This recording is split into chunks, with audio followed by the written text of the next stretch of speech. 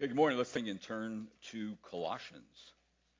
That is the book that we'll be looking at, the letter Colossians. I want to direct your attention to chapter 1, verse 15 through verse 18. I just want to read that before I start. Colossians 1, verse 15.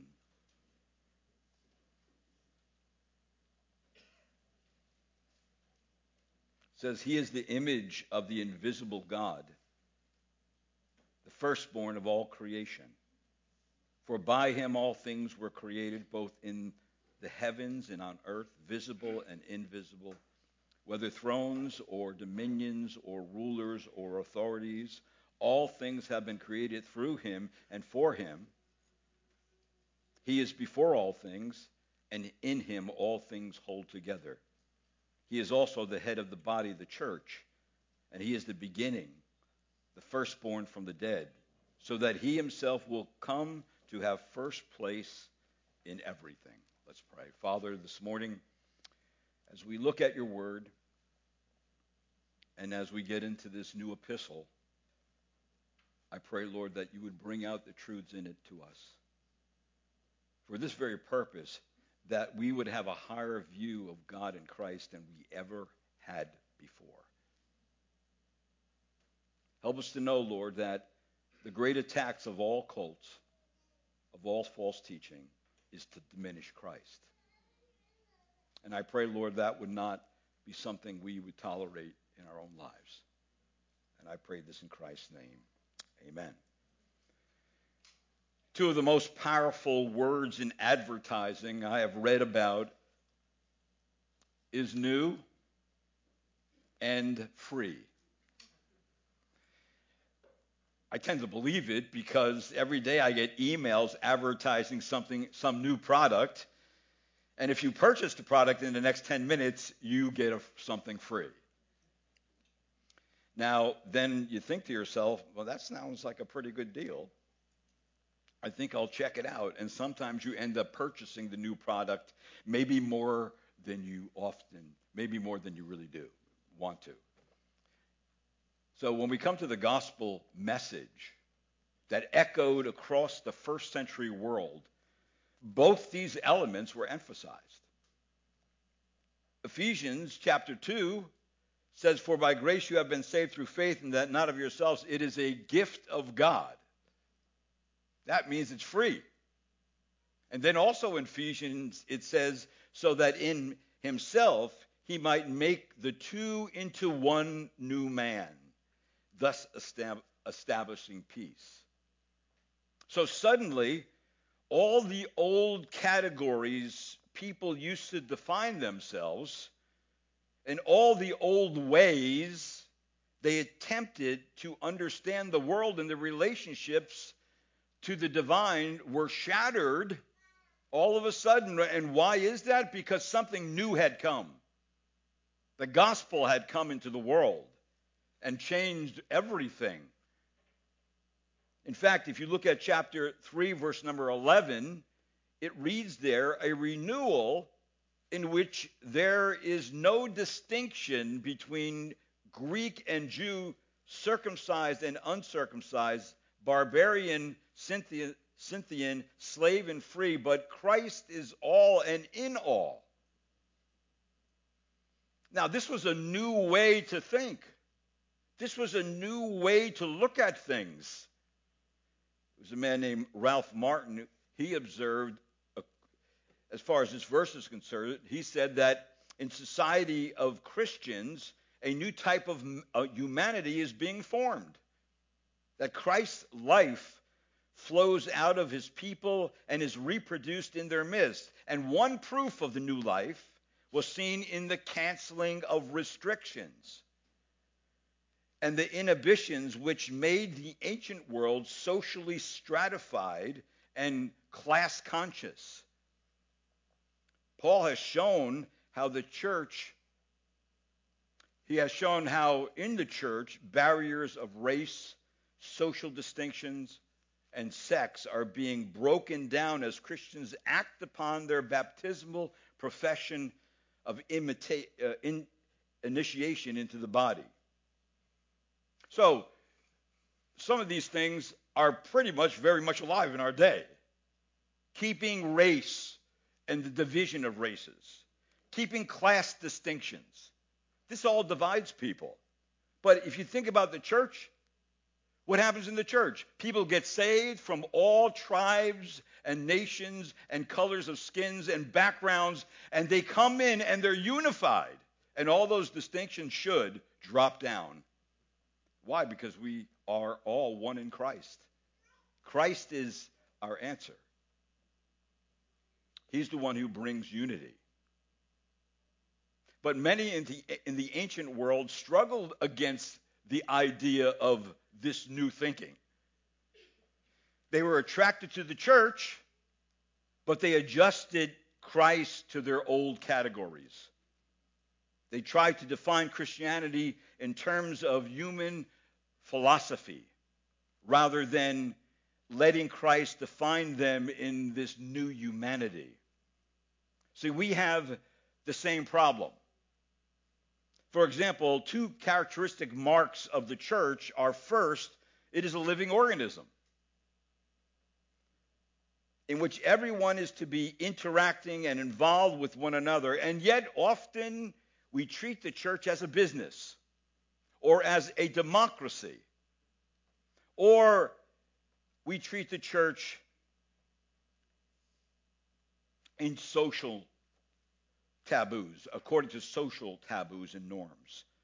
And yet, often when we do this, we really are denying that the church is a living organism that should be functioning together with people's spiritual gifts and everybody interacting and using those gifts to build up this body where all these distinctions have dropped away.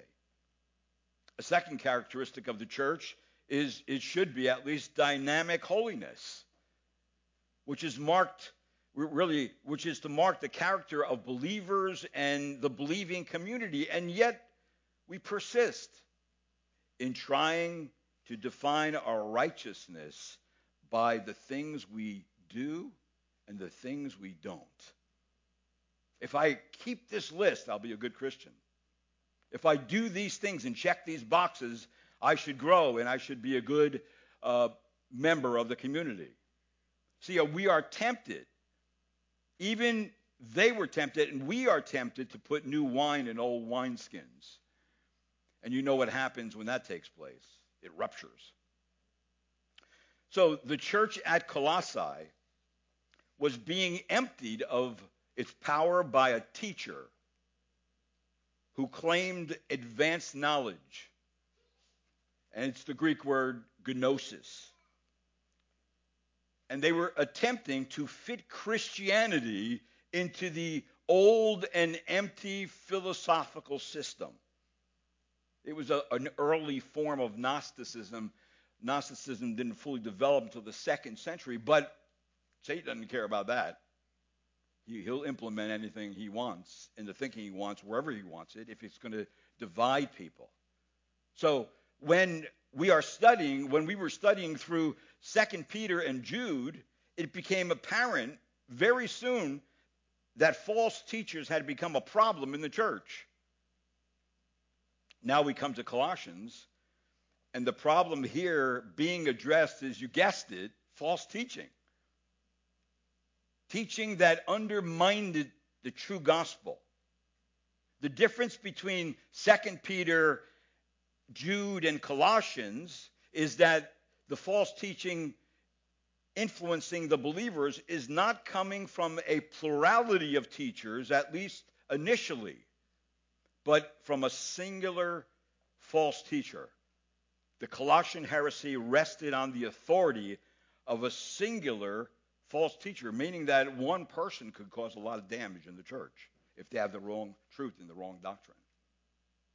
It's like John Kitchen in his commentary, he said, like a spiritual guide claiming superior insight into the spiritual realm and is insisting on certain rites and taboos and practices as means of protection from evil spirits and for deliverance from afflictions and calamities. And Paul used the singular form to identify this person. If you look at chapter 2, verse number 8, notice what it says here. It says, see to it that no one takes you captive through philosophy and empty deceit. That no one is in the singular. And then down to Colossians chapter 2, look at verse number 18. It says, let no one keep defrauding you of your prize by delighting in self-abasement and the worship of angels, and then taking his stand on visions he has seen, inflated without cause by his fleshly mind. So there was some singular teacher that was having a great influence upon the Colossians and this church. And so this false teacher, though, totally misunderstood the gospel of grace, the person of Christ, and Holy Spirit sanctification. But they were concerned about issues explored by people of all ages. Questions like this, and we've all had these questions. What is God like? And what is his relationship to the world? Or a question like, how does a human being gain access to God's true presence? Or how does the human being gain fullness of life? This false teacher attempted to answer these questions not from any scriptural foundation, but from the particular philosophical way Colossians thought. Just like in America, we all have an American philosophy of life, of thought. We're influenced by the culture. We're influenced just like they were influenced. And so what they tried to do is they tried to take the gospel and shove it in through the old philosophical system. And that's what you have coming out of Colossians. See, the heresy of Colossians was grounded in gnosis, that is, advanced knowledge, not gained from Scripture, but gained from worldly wisdom, or unknowable wisdom that came from somewhere else, and that was also wrapped up in mystery. If you notice in chapter 2, verse number 8, the Apostle Paul defines it as, see to it that no one takes you captive through philosophy and empty deceit, according to the tradition of men, according to the elementary principles of the world, rather than according to Christ. So this means that they use their own terms to define things, and therefore redefining Christ and redefining the gospel in their own terms. This is classic religion. This is classic cults. This is what they all do. Matter of fact, this is a great model for them to follow, and they have followed it in different ways. So then the two greatest failures of the teaching in Colossae were that it disparaged Christ and therefore distorted Christian living. And that's why I read that passage and started off with that. If the teaching that is being taught dethrones Christ, it not only robs him of his rightful place of preeminence, but it also distorts all the foundational doctrines of the Christian faith, and the Christian life becomes a set of man-made rules and regulations with no spiritual power and no ability to deal with the nature of sin and to put sins to death. There's no power for that. And that's what all religions do. There's no power to live a holy life or a godly life. See, the falsehood this teacher espoused is exposed by Paul. However, Paul did not make a frontal assault on this false teaching like he did in 2 Peter and Jude. His approach this time to this falsehood in Colossae was a positive setting forth the truth of Christ from the Scriptures in the power of the Holy Spirit. So what was the reason for the writing of Colossians? What was the reason for it? It looks like Epaphras, look at verse number 7 of chapter 1, just as you learned it from Epaphras, our beloved fellow bondservant, who is a faithful servant of Christ on your behalf. And then in chapter 4, verse 12, he says, Epaphras, who is one of your number, a bondservant of Jesus Christ, sends you his greetings, always laboring earnestly for you in his prayers, that you may stand perfect and fully assured in all the will of God. So Epaphras was a lead elder, or possibly the lead pastor of this church at Colossae, and he reported to Paul about the bothering circumstances at the church, like the false ideas and the teachings that were being dispersed among the believers at Colossae. And Epaphras most likely sensed an apostle needed to confront this teacher and his teachings, of which Epaphras most likely felt unprepared to do himself. He had to call in an apostle to do it. So the apostle, of course, responds to his request, and he writes this epistle to the Colossians to him.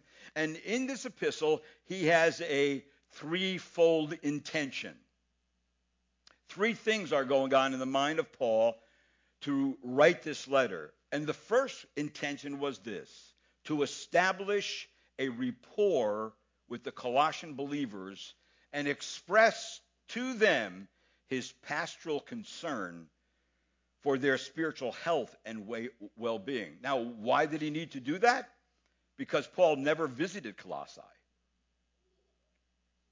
Neither did he have part in founding it. Epaphras was his main connection to the church. And so Paul also was concerned to strengthen the church and to confirm their adherence to the gospel, which they already received. And that's what happens many times. Somebody gets saved, the church gets planted, and soon after that happens, Satan comes in. Instead of a person staying in one place to be established in the faith, he pulls them out and sends them somewhere else, and they never get back into the church. He always wants to rob that seed. He wants to rob something from us. And so right here we see that what are the things that Epaphras was telling to Paul about the church? Look at verse number 4, chapter 1. Since we heard of your faith in Christ Jesus and the love which you have for all the saints. In verse number 8 of chapter 1, he also informed us of your love in the Spirit. And then chapter 2, verse 1, Paul says, I want you to know how great a struggle I have on your behalf and for those who are at Laodicea and for all those who have not yet personally seen my face. No, Paul never visited there. Nobody knew about Paul except a few people. So he was trying to establish himself with them and his concern with them and just say to them, listen, I am interested in you guys, and I'm interested that you stay firm in the gospel and don't move from there. And I'm interested that the true gospel would prosper among you and keep planting seeds and developing fruit. That was his first intention. His second intention was, of course, to counteract the clever false teaching that had arisen in the church and was now confusing believers. So he, the false teacher, or they, because eventually his teaching trickled into other people and they ended up being teachers also. So he and they were claiming for themselves an unusual degree of knowledge and learning and insight that did not come from Scripture. So what are their attempts in this clever teaching to answer these fundamental questions? Like, what is God like? Well, the Colossians' philosophical mindset was that they saw all things in terms of two contrasting principles. One principle was that on one side, there was good. which was associated with the spiritual and immaterial world. And then on the other side, there was evil, which was associated with the material universe. And never shall those two meet. So they thought God himself was perfectly good, spiritual, and totally disassociated from the material world.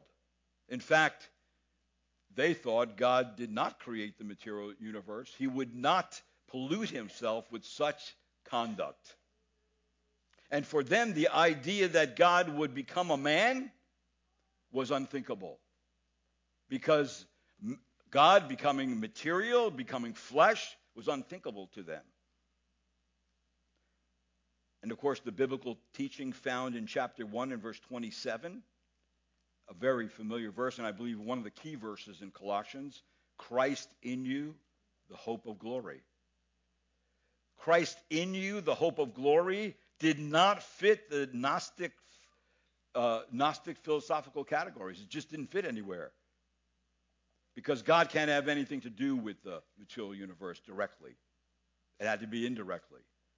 So Gnostics, people with advanced knowledge, when I say that, saw the human being as trapped, a spark of the divine held captive in human form. So salvation meant release from bondage to all that was material, including one's own body. So resurrection was a horrible thought to them. To come back and live in a body in this world again was horrible to them, because the material cannot have part with the spiritual. So that leads to the next question they tried to answer. How does a human being gain access to God?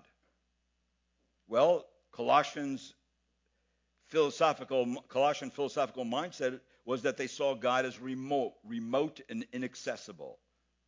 That God may be approached through a long chain of intermediaries that stretched between him and matter. So Jesus Christ may be one of these intermediaries, but low in rank because Jesus had contact with the world. So just think of it like this. It was a long chain. And on one side of the chain was the material world. And on the other side of the chain was God. But you couldn't go directly to him. You had to go from one link in the chain to the next link in the chain to the next link in the chain to the next link in the chain. And finally, you would get to God. And who was part of those links in the chain? Angels. So angels would be the beings who formed the chain between man and God.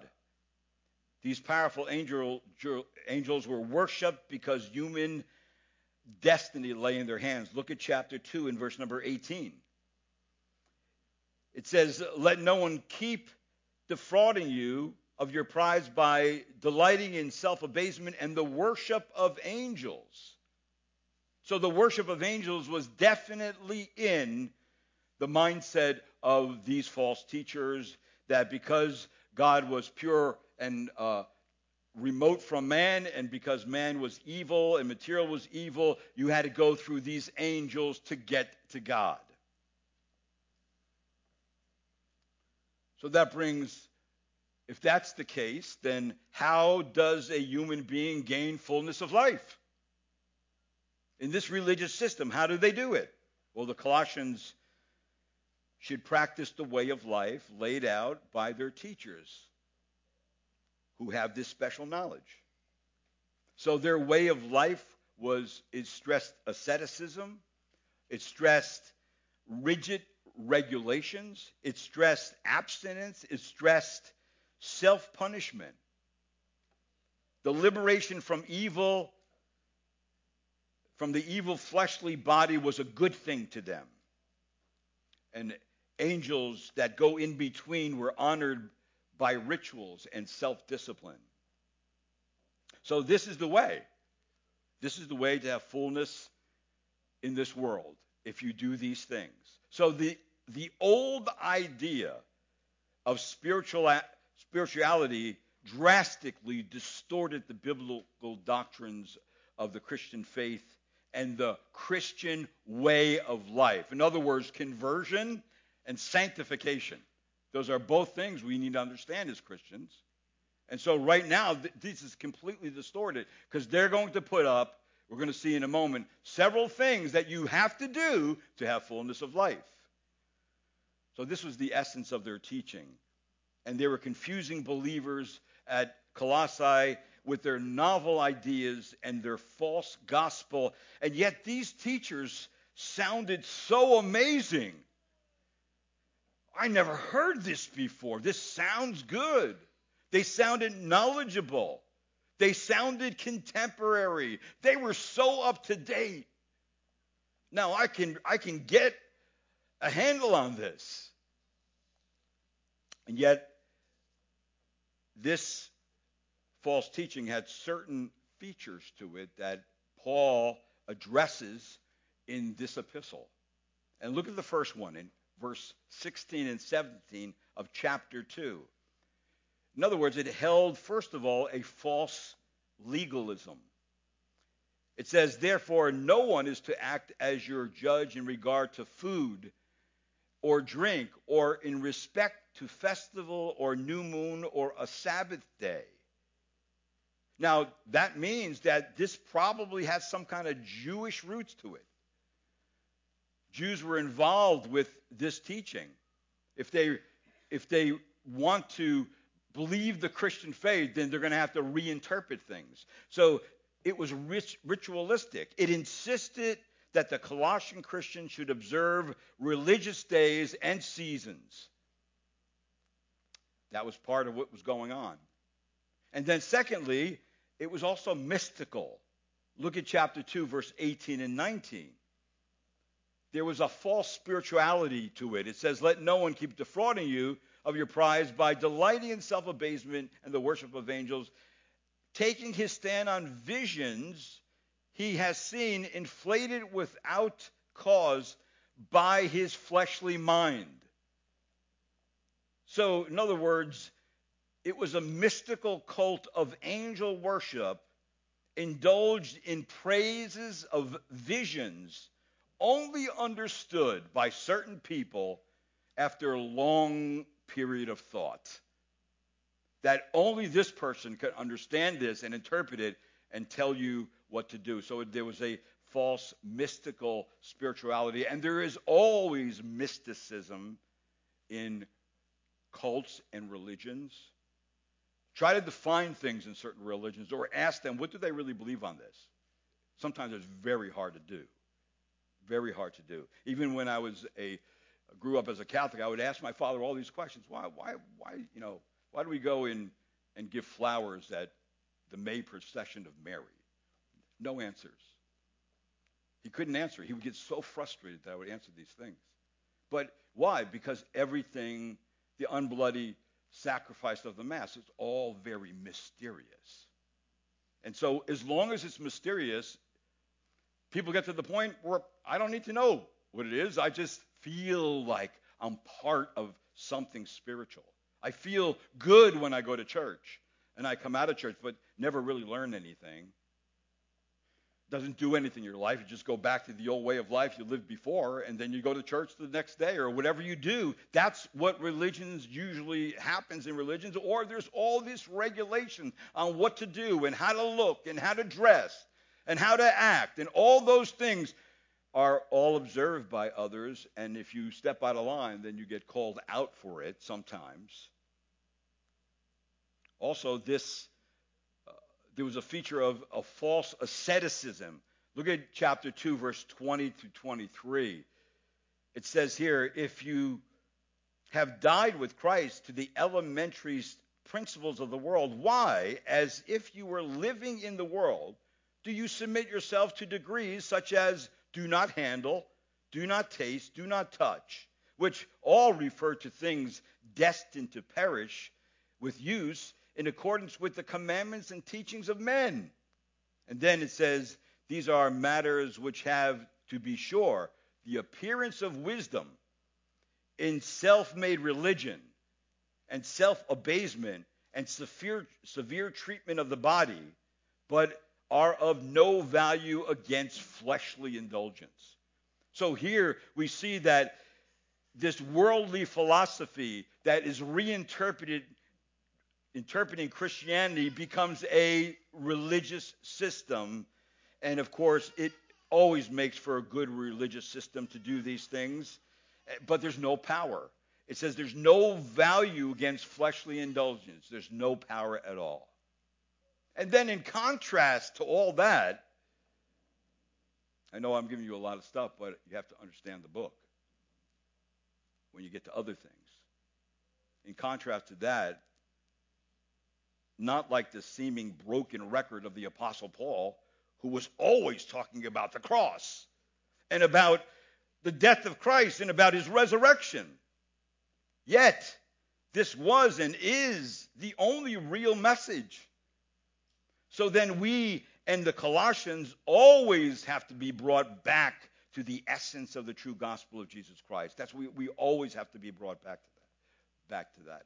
And why do we have to be back to that? Because it's always the true gospel that Satan, the god of this world system, will relentlessly attack. He will come against it. He will come against it. He is coming against it now. Martin Lloyd-Jones says the Christian faith is not what I think. It is not what you think. It's not what anybody else thinks. It is what is plainly taught in Scripture. The gospel is really clear. The Christian church is firmly established upon the foundation of the apostles and the prophets, Christ being the chief cornerstone. So the gospel of Jesus Christ is a very clear and simple method. And so that means the third intention Paul had for writing was to warn the believers in Colossae about the wrong-headed approaches to the Christian life and ministry that were resulting from false teaching. Again, in chapter 2, verse number 8, see to it that no one takes you captive by philosophy and empty deception. In verse 16 of chapter 2, therefore no one is to act as your judge. And then in verse number 18, let no one be defrauding you. And then in verse 23, these are matters which have, to be sure, the appearance of wisdom, but just self-made religion, the harsh treatment of the body, and of course, which has no value for sanctification. You cannot be sanctified like this.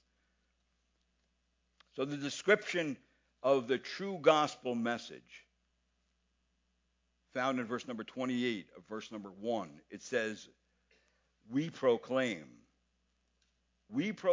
admonishing every man and teaching every man with all wisdom, so that we may present every man complete in Christ.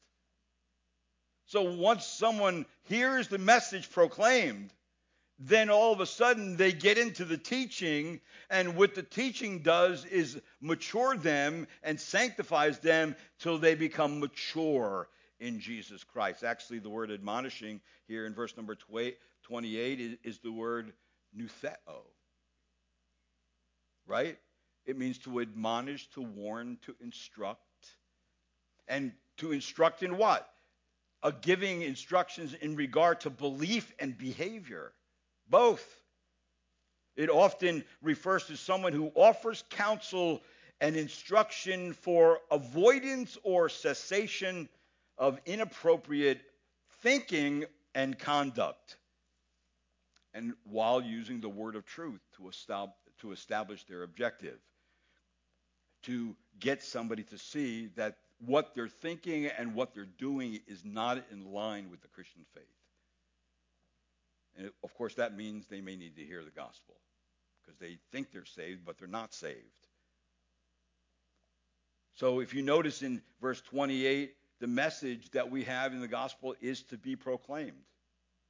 All right? That means it is a message that we declare. We got something to say. It's an announcement from on high to people, from God to people. And it should be solemnly announced because it's a message most glorious and most wonderful. Be a good person and you get to heaven, that's not good news. But Christ crucified, risen from the dead, offering to you a free gift because he's done everything for you, that's good news. That is a message that needs to be proclaimed. It's also a message that is perspicuous. That means it is definitely, we are proclaiming him, Christ. And believe me, if you're going to get a clear picture of Christ, it's going to be right here in Colossians. It's got the highest Christology in all of the Bible. And we're going to see that as the weeks go on. But it is a message that is very clear and stated positively. The clarity of Scripture refers to its accessibility. The knowledge of God contained in the Bible has been revealed in such a way that it can be sufficiently understood in and of itself by those who seek it.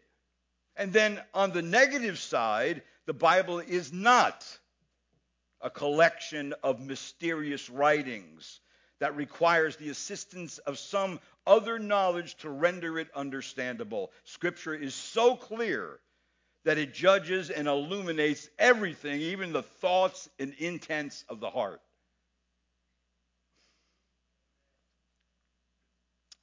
Also, the message that we have is for everybody.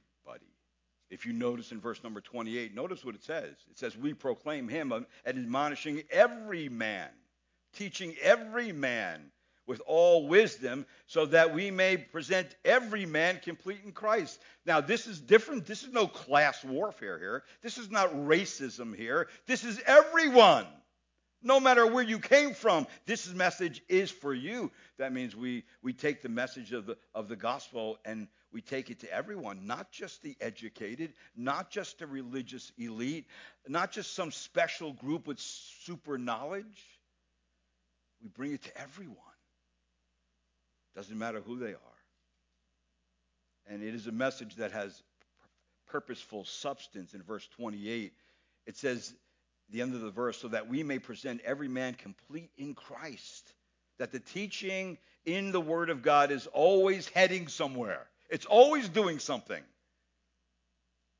It's always intended to accomplish the will of God. And in this passage, the will of God is that you and I would be made complete in Christ, and we cannot do that on our own. We can't implement our will to put off sin. We need spiritual power, the Spirit of God living in us to put sin to death in our life. And of course, this Word of God, as we just search out Scripture, what does it do? It admonishes us to live wisely. Like it says in Psalm 119, verse 130, the unfolding of your words give light.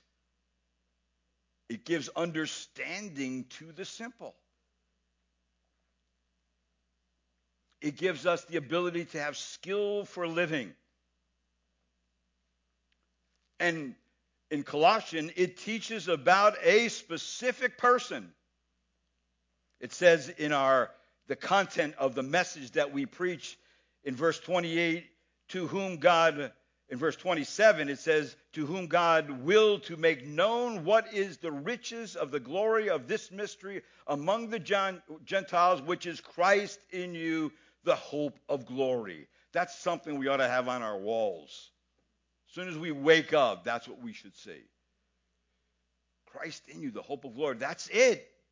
Christianity is Christ. He is at the center of it all. And your attitude and my attitude and relationship to this person is of significant importance. You don't need an endless list of angels you have to go through between God and man. No, Christ can bring you to God because he's God. What does it say in 2 Corinthians 4:5? For we do not preach ourselves, we preach Jesus Christ, not ourselves, as bondservants for Jesus' sake. For God, who said, light shall shine out of darkness, is the one who has shown in our hearts to give light of the knowledge of the glory of God in the face of Jesus Christ. See, God has visited his redeemed people. To do what? To accomplish redemption.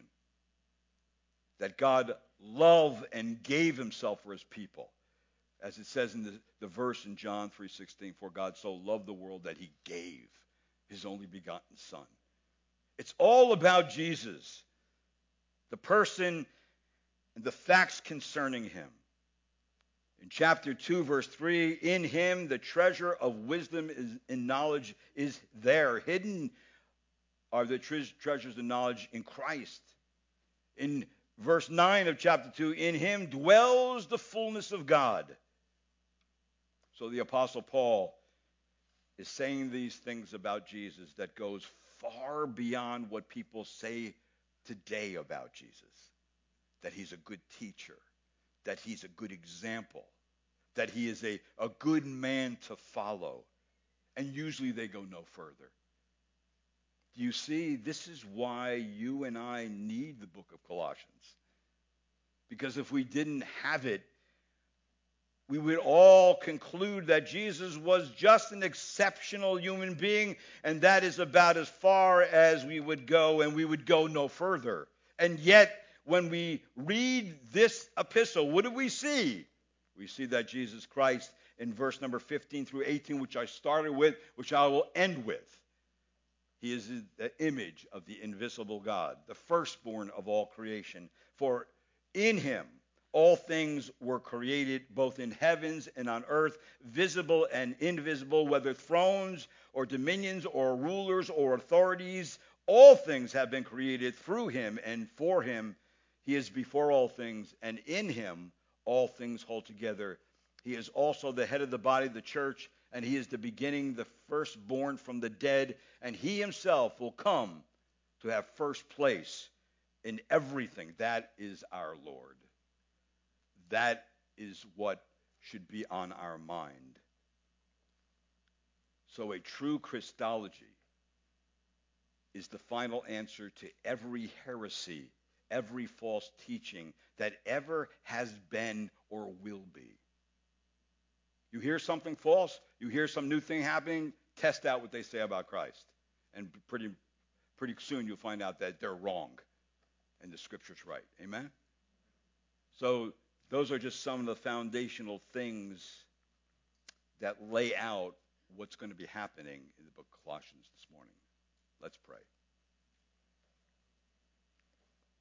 Lord, this morning, I just pray, Lord, that as we get into this epistle, that, Lord, we would see not only how false teaching could be very attractive to people, very enticing to them, but, Lord, it ultimately becomes slavery and bondage. And they remained in bondage. They remained in being dead in their sin, and they have no life to overcome the troubles of their life and the very sin nature that pulls them down and causes them to live for themselves. So, Lord, enable us today to grasp these things as we move through this epistle. So, Lord, we would be firmly established in the truth that Christ Jesus is the preeminent one, and there is no other. And I just ask this in Christ's name. Amen. Let's stand together.